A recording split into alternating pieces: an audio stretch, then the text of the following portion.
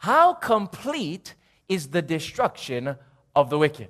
How long are the wicked going to burn? Most Christians say that they're going to burn for the ceaseless ages of eternity. They believe in the doctrine of eternal torment, that the wicked are going to be tortured and tormented forever without any rest and any relief. But friends, this cannot be found in the Bible. And this can't be true for three main reasons. I want you to notice them. I hope you write them down. Reason number one why the wicked cannot burn forever is because hellfire burns on the where? Surface of the earth. And the Bible says that the meek are going to inherit the earth. Oh, friends, if the wicked are burning forever on the surface of the earth, how in the world can the meek inherit the earth? They can't, friends, if it's still on fire. Are you with me, yes or no? So that's one of the first reasons why hell cannot be forever. Because God is going to create a new earth after He purifies the old with fire. And so that's one of the first reasons. And the second reason, which is even more important, is that God is a just and fair God. Can you say amen?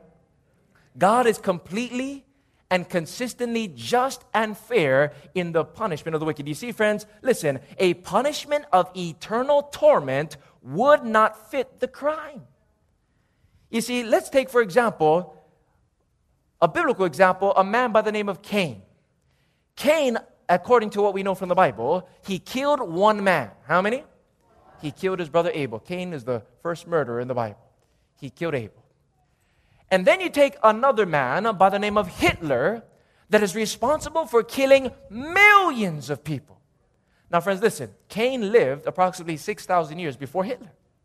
If it's true that the wicked, when they die, they begin to burn in hell, that means that Cain would be burning 6,000 years longer than Hitler for a lesser crime. He killed only one. Hitler killed millions. Do you see, friends, that this would be an unjust punishment? Eternal torment would not fit the crime. Let's say a young person who rejects the gift of God and he's lost. And God will take this young person and burn and torture him for infinity years. Let's say he lived to about 20 years old and all his life he sinned, 20 years of sin, and then he burns him for infinity years. The punishment doesn't fit the crime, does it? That would be unjust. In any standard of justice, even in our own judicial systems, that would be too much. And friends, God is not like this. God is a just and fair God. And friends, if it's true that sinners burn throughout the ceaseless age of eternity with no rest or no relief, then I would be an atheist tonight. I would not believe and I would not want to follow a God like that. But friends, I'm happy to tell you that this is far from the truth. God is not like that. Can you say amen? Another reason why that sinners are not going to be tormented forever with no relief. Reason number 3 is that there is no such thing as an immortal soul. You see, friends, listen. The doctrine of eternal torment is rooted in the doctrine of the immortal soul that most Christians believe. Most people think that the soul is immortal, that the soul cannot die. And friends, this doctrine comes from Greek Hellenistic philosophy. It's called Platonic dualism. It was popularized by the Greek philosopher Plato in the early centuries, and this heathen paganistic doctrine of an ever-burning hell was brought into the Christian church. I want you to notice the U.S. News and World Report quoted a historian that traced the history, Philip Hughes, that traced the history about where the doctrine of eternal torment really came from. Notice, the traditional belief in an unending torment is based more on pagan philosophy than on a correct understanding of Scripture. It is linked to the Greek notion of the innate what? Immortality of the soul. That's what the pagans believed. A belief that is based more on Plato than on the Bible. The immortality of which the Christian is assured is not inherent in himself or is in his soul, but is bestowed by what? By who? By God. In other words, God is the one that gives us the gift of immortality, but as we learned last night, He gives it on the resurrection day when Jesus comes again. In other words, the soul is not immortal. When we die, we simply die, friends. In fact, notice another one, another book, The Conditionist Faith of Our Fathers, Leroy Froome, he quoted another doctor that described the history of where the doctrine of eternal torment and ever-burning hell really came from. I want you to notice what it said. This doctrine, the doctrine of the immortal soul, can be traced through the muddy channels of a corrupted Christianity, a perverted Judaism, a pagan philosophy, and superstitious idolatry. The Protestants borrowed it from who? The Catholics. The Catholics got it from the Pharisees. The Pharisees from the pagans. And the pagans from the old serpent, who first preached the doctrine amid the lowly bowels of paradise to an audience all too willing to hear and heed the new and fascinating theology when the serpent said to Adam and Eve, "You shall not surely die." That's where the doctrine of the immortal soul comes from. From Satan himself, then to paganism, then to the Pharisees, then to the Catholics, then to Protestantism. And that's why almost every Christian church in the world believes in this doctrine. And friends, what happens if you take an immortal soul and you put that immortal soul into fire? What happens? You have eternal torment. You have suffering and torture without any death at all. You see, friends, you put an immortal soul into fire, eternal torment. And that's why people believe it, because they believe in the immortal soul. But as we learn, the soul is not immortal. You see, when you begin with a faulty premise, you end up with a faulty conclusion. Isn't that right? What do we learn about the soul, friends? You must live forever in order to burn forever. Isn't that right? And if you live forever, that means you are immortal. And if you're immortal, then that means you don't really need Jesus. Because Jesus is the one that gives immortality. But if you already have it, then you don't need Jesus. In order to burn forever, you first must live forever. You see, I believe in hellfire, friends. But I believe in a hellfire that is so hot that it's going to finish the job. It's going to eradicate, putting the wicked people out of their misery. You see, for every truth that God has, Satan has a what? A counterfeit.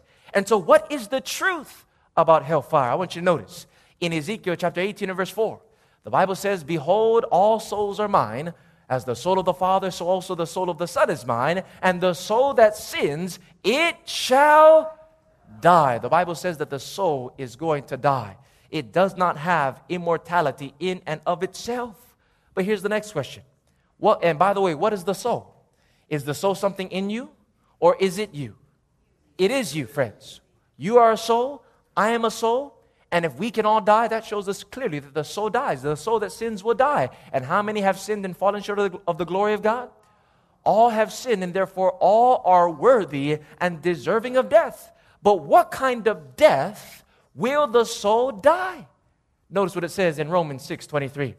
It says that the wages of sin is death, but the gift of God is what? Eternal life through Jesus Christ our Lord. Friends, what kind of death is the punishment for sin? Not just the first death, the second death, friends. The wages of sin is death. And friends, even though it does not say the wages of sin is eternal death, it's clear in the very structure of the verse. Notice it carefully. It's right here. The Apostle Paul is contrasting life and death. He is contrasting wages and a gift. So in contrast to the gift, which is eternal life, the wages, by contrast, is a what kind of death? An eternal death, which is a permanent death. A death without any hope of a resurrection. In other words, a death where your existence is completely eradicated from the universe. Bible is clear, friends. The wages of sin is not just the first. It is an eternal death. And if that's clear, would you please say amen? In fact, even in John 3:16, we see this very clearly. Jesus himself is contrasting life and death. Notice what it says, John 3:16. "For God so loved the world that he gave his only begotten Son, that whosoever believes in him should not perish, but shall have" what? Everlasting life. Friends, in contrast to everlasting life, the wages of sin or rejecting the gift of God is that we're going to perish. But what kind of perishing? An eternal perishing. That's not a first death, friends. That is a second death. It's right there, brothers and sisters. In fact, notice another one in Matthew chapter 10 and verse 28. Jesus said, "And fear not them which kill the body, but are not able to kill the soul, but rather fear him which is able to destroy both soul and body in hell. The Bible is clear that both the soul and body will die. The immortal soul, friends, this doctrine that comes from Satan is the root of the false understanding of hellfire. As I mentioned, when you begin with a faulty premise, you end up with a faulty conclusion. And so what exactly will happen to the wicked in the fires of hell? They're going to be consumed until there's nothing left but ashes. Notice what the Bible says in Malachi chapter 4 and verse 1. Please write it down. For behold, the day cometh that shall burn as an oven, and all the proud, yea, all that do wickedly shall be what? Stubble. And the day that comes shall burn them up, says the Lord of hosts, that it shall leave them neither what? Root nor branch. In other words, it's going to be completely consumed. No roots, no branches. The whole tree is completely burnt up. There's a finality. It's an eradication, an annihilation of the wicked, not eternal torment and torture. In fact, notice in Malachi chapter 4 and verse 3, it says, and you shall tread down the wicked, for they shall be, what's that word? The wishes are going to turn to what? Ashes under the soles of your feet in the day that I shall do this, says the Lord of hosts. But friends, think about it. If the wicked are burnt in eternal torment and they don't die, how in the world are they going to turn to ashes? The Bible said the wicked are going to be burnt, yes, but they're going to be burnt until there's ashes, and that means that there's nothing left. Now, friends, have you ever tried to burn ashes? Is it possible to burn ashes? Friends, you can't burn ashes. It's completely consumed. It's gone. This is the fate of the wicked. In fact, notice in Psalms 37 and verse 20. But the wicked shall what? Perish. The enemies of the Lord shall be as the fat of lambs. They shall consume into smoke, shall they consume away. The Bible says that they're going to be burnt to ashes, consumed into smoke. Or what's going to happen after the smoke clears? Obadiah chapter 1 and verse 16 tells us, and they shall be as though they had never been. Do you see it, friends? This is a second death, a death without any hope of a resurrection. The wicked are completely annihilated, consumed, and destroyed. In other words, they cease to exist. Their existence is eradicated as well with the sin what they have chosen. And friends, if this is clear, if this makes sense, would you please say amen? Now, friends, I know that some of you who are hearing this for the first time might be asking, well, what about the parable of the rich man and Lazarus? What about when the Bible says everlasting fire and eternal fire, and the smoke shall ascend forever and ever? Now, friends, there are some verses in the Bible that seem to contradict the verses we just read. But friends, the Bible does not contradict itself. Can you say amen? If there seems to be a contradiction, that contradiction lies in our own faulty interpretation and surface understanding of those particular verses. You see, in order to know what truth really is on any given topic, we have to see what the entire Bible has to say concerning that topic. We have to get all the verses and the corroborating verses. We have to compare them with itself. And if you have 50 scriptures saying something very clearly on a topic, and then you have about 5 scriptures saying something that seems to contradict, what are you going to build your doctrine upon? Upon the majority of the evidence. And then you'll study these few scriptures in light of what the entire Bible has to say, and you'll see that a careful contextual study shows that the Bible is completely in harmony with itself. And tonight I'm going to give you a handout that explains those few scriptures that seem to indicate and teach the doctrine of eternal torment. It's going to be so clear that even a little child will be able to see it. But because we still have time, let me go through a few of them with you before we close tonight. I want you to notice. Let's cover a few of them. What about this verse in Matthew 25, verse 46, where Jesus said, talking about the wicked, these shall go away into everlasting what? Punishment. But the righteous into life eternal. Now, friends, a casual surface reading of this verse can cause a person to think that everlasting punishment means eternal torment. But notice, it does not say everlasting punishing. It says everlasting punishment. It's the punishment that's everlasting, not the punishing that's everlasting. Punishment denotes that there's a close to it. There's a finality to it. In fact, as we compare this scripture with what Paul said in 1 Thessalonians 1 verse 9, we can understand what everlasting punishment really is. Notice what it says. These shall be punished with everlasting what? Destruction from the presence of the Lord and from the glory of His power. Friends, what are the wicked going to be destroyed with? The presence of the Lord from the glory of His power, because God's glory is like a consuming fire. It's called everlasting destruction. That's what the punishment is. If you look up the word destruction in the dictionary, it literally means the action or process of causing so much damage to something that it no longer exists or cannot be repaired. It's the punishment, not the punishing, that is everlasting. And friends, if that's clear, would you please say amen? So there's a finality to it. There's an ending to the suffering in the fires of hell. The ending is the second death, a permanent death without any resurrection. They're put out of their misery, in other words. In fact, let's notice another one. What does the expression everlasting destruction or eternal fire mean? That expression, eternal fire, sounds and seems like eternal torment. But I want you to notice how the Bible uses the expression eternal fire. Notice what it says now in Jude in verse 7. Please write it down. The Bible says, even as Sodom and Gomorrah and the cities about them in like manner, giving themselves over to fornication and going after strange flesh, are set forth as an example, suffering the vengeance of what kind of fire? So Sodom and Gomorrah is an example of eternal fire. But let me ask you a question, friends. Is Sodom and Gomorrah still burning right now? No, friends, but did they burn, yes or no? Yes. They burnt, but they're not burning now.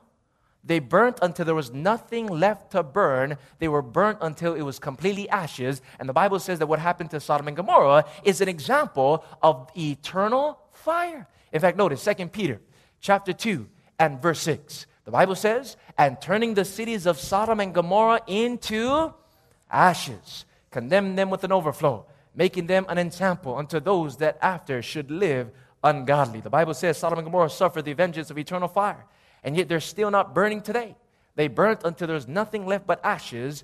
And so we see that eternal fire does not mean eternal torment. Are you with me, yes or no? Friends, mark it very clearly tonight that the Bible tells us that it is the fire that's eternal, not the wicked that is eternal. It's everlasting fire, not everlasting wickedness in the fire. Everlasting fire. And friends, by the way, why is the fire eternal? Why does it say that the fire is eternal? Because, friends, do you know what that fire represents? It represents the glory of God, which is His love. The Bible says, as we go a little bit deeper tonight, in Hebrews chapter 12 and verse 29, for our God is a what? Consuming fire. Now question, how long has our God been a consuming fire? For eternity. Our God is an eternal fire. Can you say amen? That's why it's called eternal fire. It's not the wicked that's eternal. It's the fire that's eternal. Now, friends, what does it mean when it calls God a consuming fire?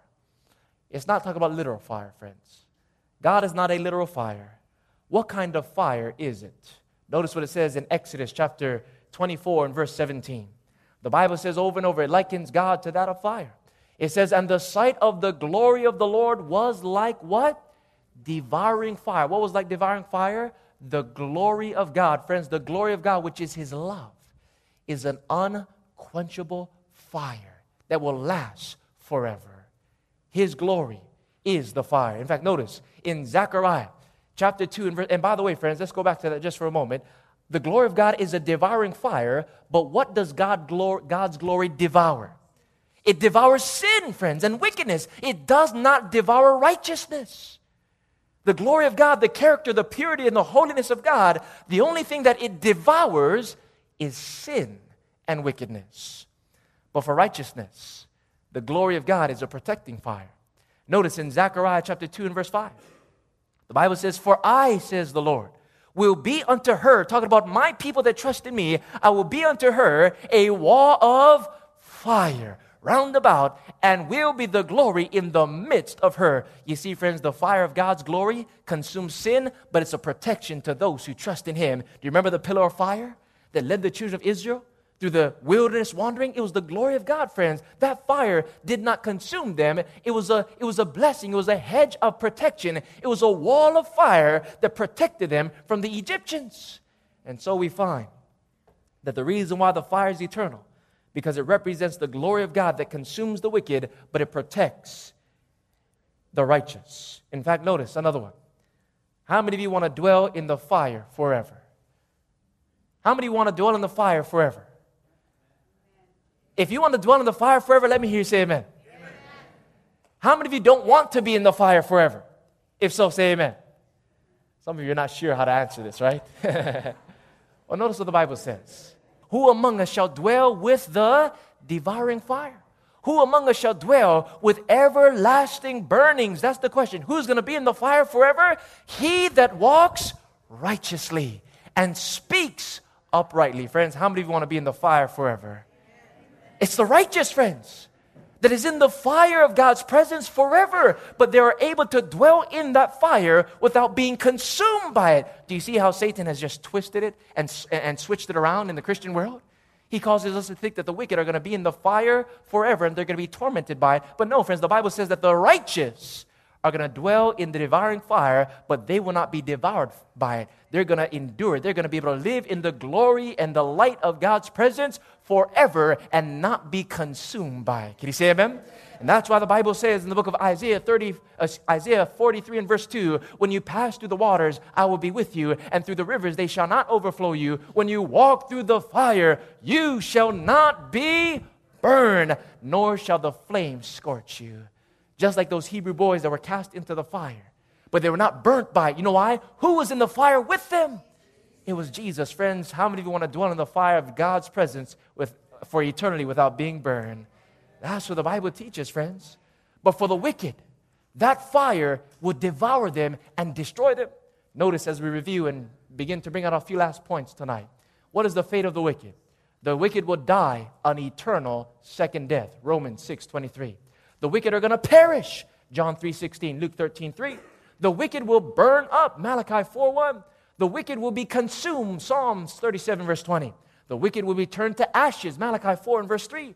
The wicked will cease to exist. Obadiah 1 and verse 16. And Satan himself is going to be completely destroyed. Ezekiel 28 verse 18 and verse 19. And friends, if this is clear, would you please say amen? Amen. So remember, the fire is eternal because it represents God's glory. It's not the wicked that are eternal in the fire. Now, some of you might be wondering, what about the expression forever and ever? The Bible tells us in Revelation 14, verse 11, talking about the destruction of the wicked, and the smoke of their torment ascends up how long? Forever and ever. And friends, a surface casual reading of this verse seems to indicate that it forever and ever sounds like an unending duration of time. But friends, did you know that this expression, forever and ever, is mentioned 56 times in the Bible in relation and in connection and in conjunction with things that are already ended? 56 times in the Bible. The word or expression forever and ever is connected with something that is already finished, which shows us that when the Bible tells us forever and ever, it does not always mean an unending duration of time. You see, how many of you have ever had to wait for someone for so long, and that person finally showed up and said, "Man, I've been waiting for you forever. Where were you?" Have you ever said that before? Or maybe you're waiting in line for something, and you're just there for so long, and man, I was waiting in that line forever. Well, are you still waiting in that line? Are you still waiting for that person? No, you see, we use that expression casually, right? You see, the expression forever and ever is relative. It's a relative expression. It's relative to the context, and it's qualified by the nature of the subject that it's attached to. And so because the soul is not immortal, when it says forever and ever, it can't mean an unending duration of time. Let me give you a few examples of this. 1 Samuel chapter 1, verse 22, the Bible says, talking about Hannah, when she wanted to bring her son Samuel to the temple. And the Bible says, "I will not go up until the child be weaned. And then I will bring him that he may appear before the Lord, and there abide," how long?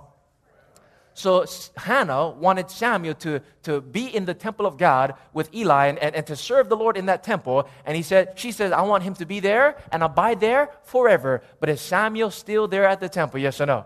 No, friends. Well, how long was he there? Notice in verse 28, it qualifies and defines what forever and ever means in this context. Verse 28 says, "Therefore also I have lent him to the Lord. As long as he lives, he shall be lent to the Lord." So in this context, how long is forever and ever? As long as he lives. The wicked will burn forever and ever. But what does that mean?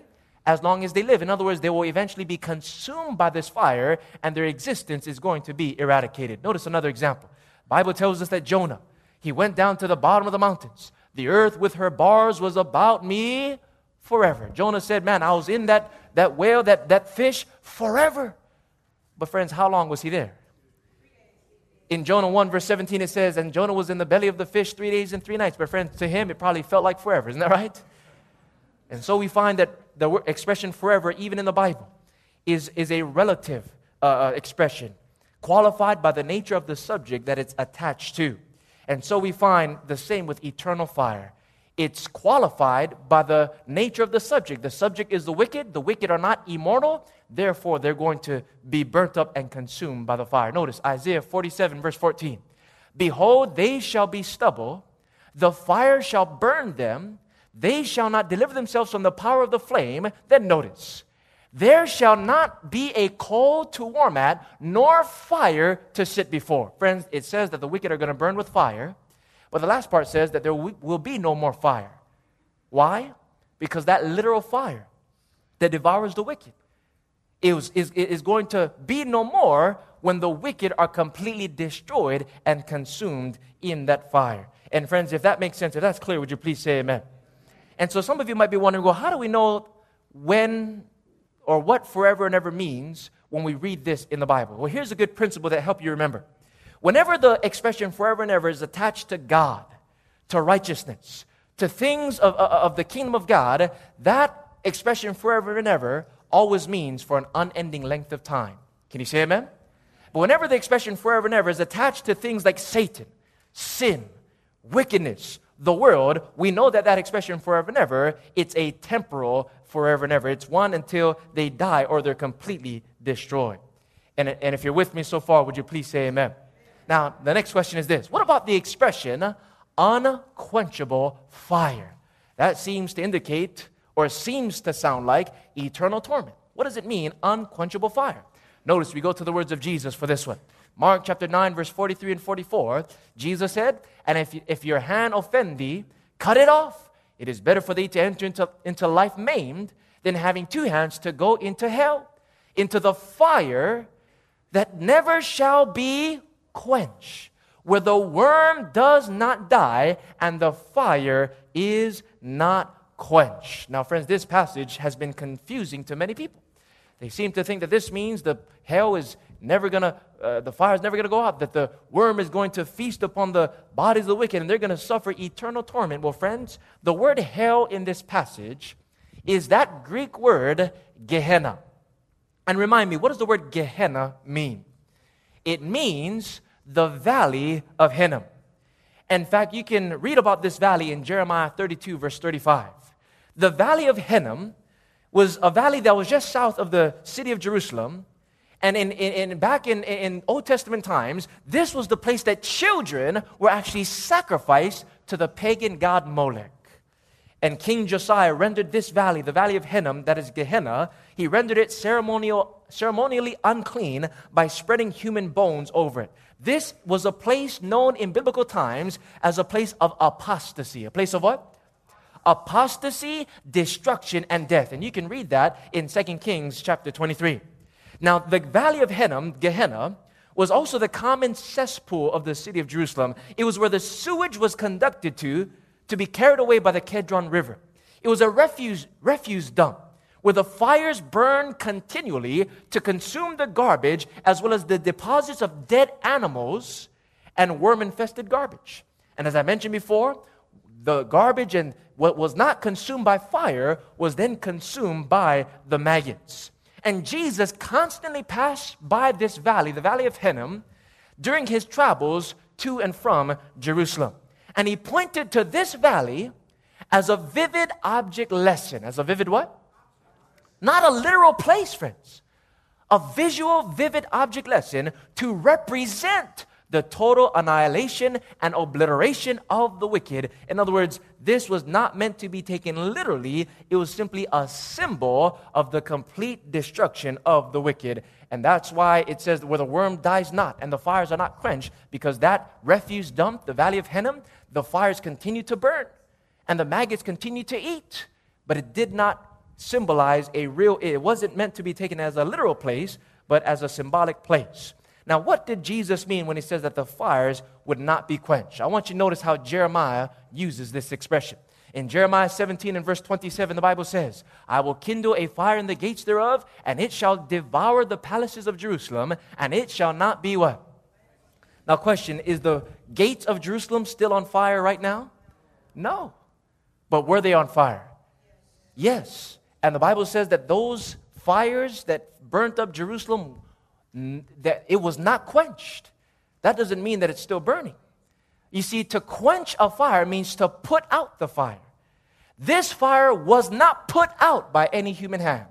But did it eventually die out when there was nothing left to burn? Yes. And so that's what the Bible means when it talks about unquenchable fire. It is simply a fire that it cannot be put out by human hands, but eventually it will burn out. The literal fire will burn out when there's nothing left to burn. In other words, when it's completed its work, it will go out on its own accord. And friends, if that makes sense, would you please say amen? And so now we review what we learned tonight as we begin to close. What is hell? We learned that the majority of the time you find the word hell in the Bible, it simply means the grave. It means the what? The word Hades and the word Sheol. Not a place of burning. It simply means the grave.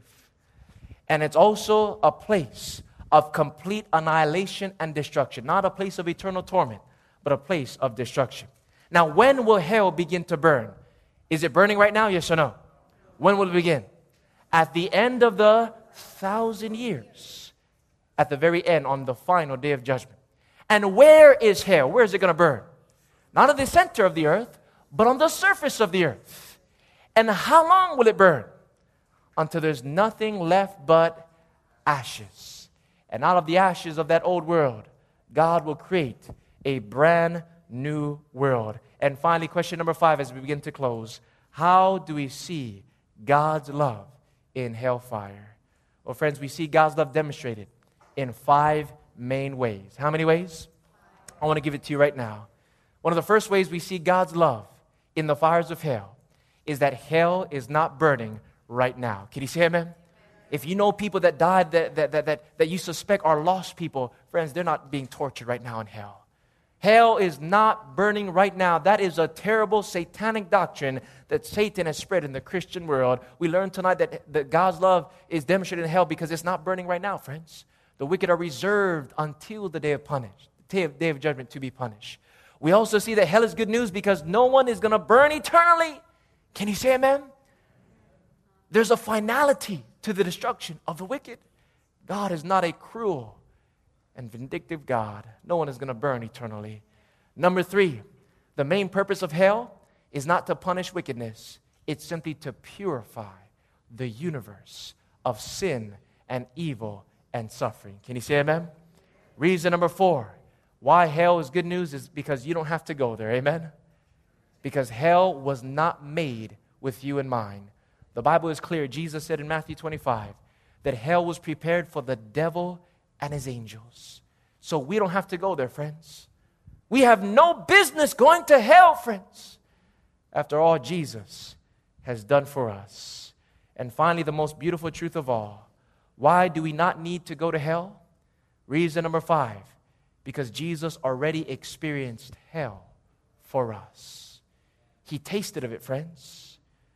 He went there, not in so much of a literal way, but in his experience, he felt what it was like to be completely cut off and forsaken from his Father.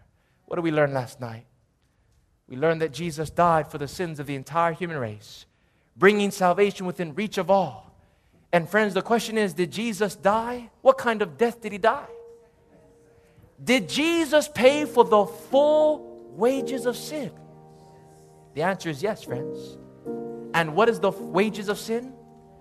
Romans 6:23, one of the clearest verses. The wages of sin is death, but the gift of God is eternal life. Friends, it's in the comparison, in contrast to eternal life.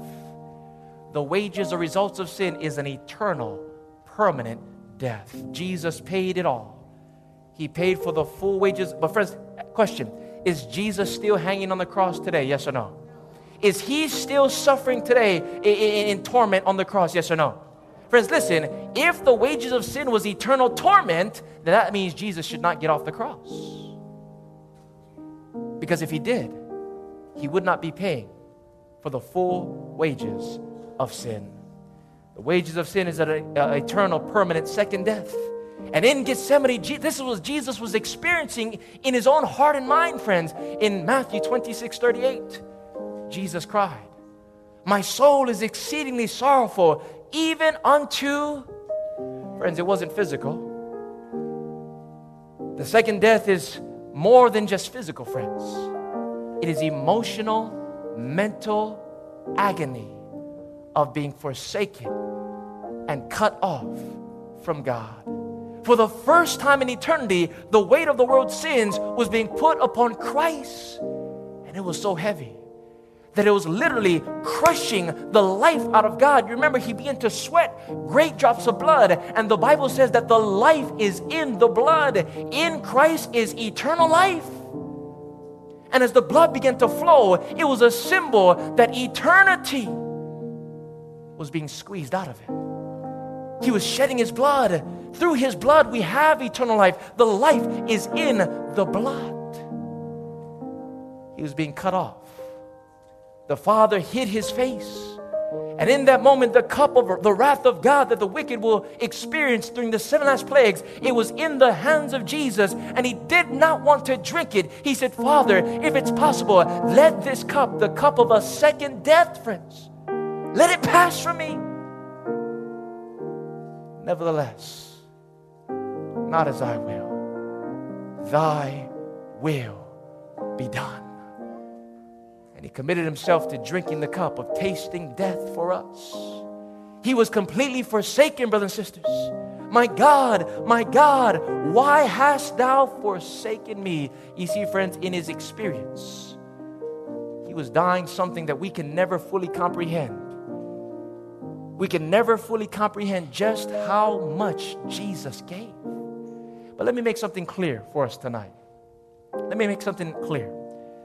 Jesus did not die the second death in reality because he resurrected from the grave. He died it in experience because he could not see beyond the portals of the tomb. But his experience was his reality. Do you see the difference? He didn't die in reality because he resurrected, but in his experience, he could not have the hope. He was paying the full wages of sin. But his reality, his experience was his reality. And some people might question, well, but he wasn't burnt up by fire. But friends, do you remember in the Old Testament? The death and sacrifice of Christ was symbolized by something.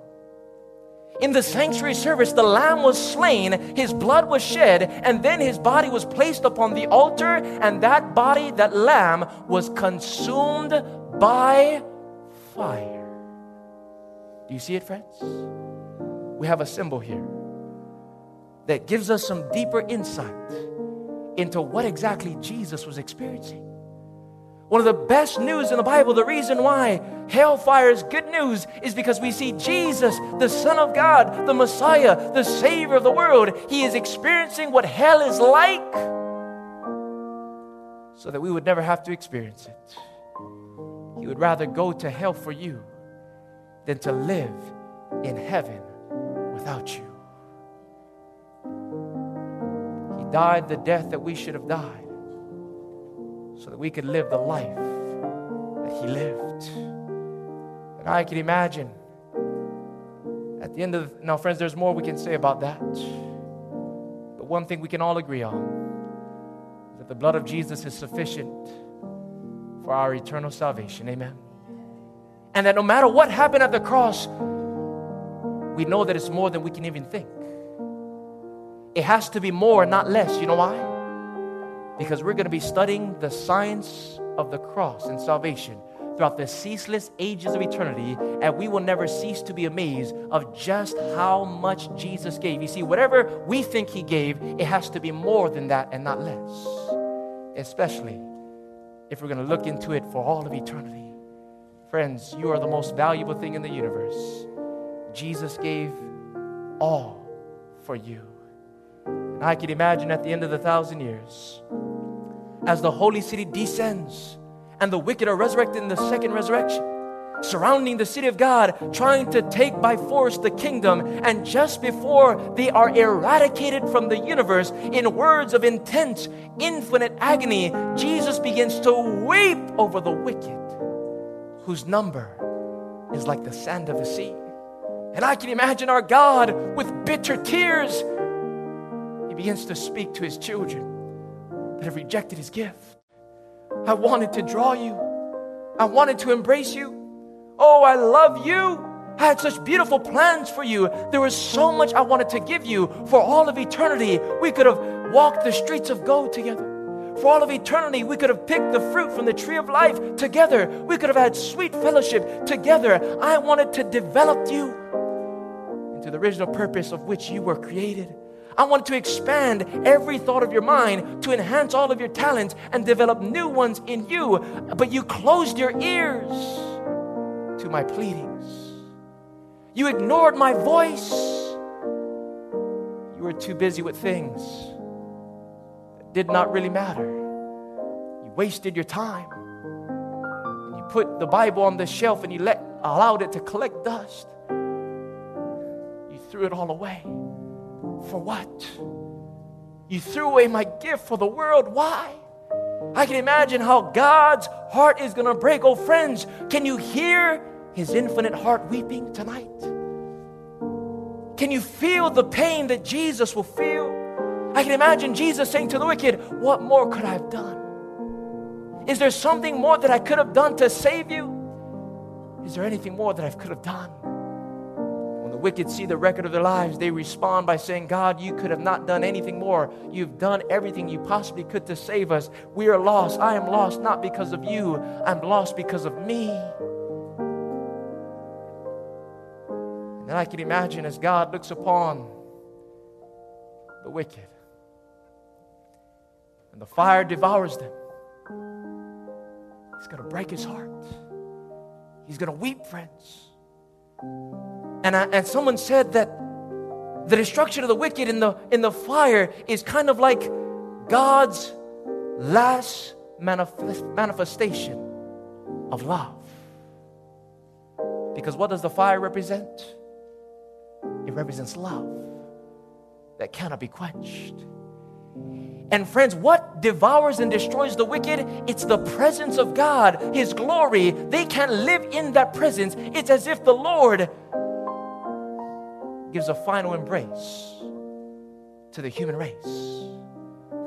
And the wicked now feel in their flesh why it is they would not be happy in heaven. And they feel God's love, his fiery love, one last time.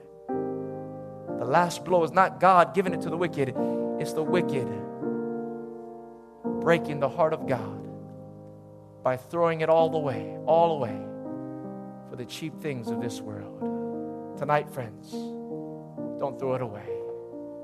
I want to see Jesus. Don't you? I want to look into his face. I want to walk in the fire of his presence forever. I want to know him even more. I want to serve him for the rest of my life. He paid our debt in full. Therefore, none of us have to be lost. Tonight, as we surrender our hearts to Jesus, again, our whole hearts, I invite you to bow your heads. Father in heaven, help us, Lord, to give all because you gave all. And as your heads are bowed and as your eyes are closed, listen carefully to the words of this song. There is one loves me so that for me he died. He's my dear precious Savior, so true. On the cross for my sins he He was crucified. I want to see Jesus, don't you? I want to see Jesus, don't you? He's my Savior, so faithful and true. On the cross for my sins, He was crucified. I want to see Jesus, don't you? When I'm weary and faint, He is always there. With His songs He my strength doth renew, and He comforts my heart, singing words of cheer. I want to see Jesus, don't you? I want to see Jesus, don't you? He's my Savior, so faithful and true. On the cross for my sins, He was crucified. I want to see Jesus, don't you? Tonight, if you want to see Jesus in peace, if you want to dwell in the fire of His presence for eternity, you must first let the fire of His presence consume the sin of your life tonight. You must walk and be baptized in that fire. It's the Holy Spirit, friends. It's the love of God to fill our soul, to dispel all fear from our lives. So tonight, if you'd like to surrender to the love of Jesus again, I want to invite you, as far as possible, if you're able, to go to your knees with me as we close in prayer tonight. If your knees are weak, then just kneel in your heart. The main thing is we surrender to Him who gave all for us tonight. Father in heaven, Lord, we thank You so much for Your goodness. We thank You so much for Your love that is stronger than death. Your love that is like a flame of fire. It consumes sin and it purifies Your people. Lord, we pray tonight that as we've learned this very serious topic of hell, that You'd help us to surrender to You, not because we are afraid, because we know, Lord, that there is no fear in love, but perfect love casts out fear. Lord, thank You that we can see Your love even in this hot topic. Your mercy and justice is demonstrated, and Your love has drawn us closer to You. Tonight, Lord, our prayer is that You'd please come into our hearts. We thank You, Lord, that You paid our debt in full. You took our place. You died so that we could live. You suffered so that we could be saved. Lord, tonight we receive Your gift of grace that brings eternal life. We receive it by faith, and we thank You that when we believe in You, we will not perish, but have everlasting life. As we leave this place, give us that hope. Give us that assurance. Forgive us for our sins, cleanse us of all unrighteousness, and now fill us with joy. Fill us with peace. Fill us with rest. And be with us as we leave this place, but never from Your presence. In Jesus' name we pray. Amen.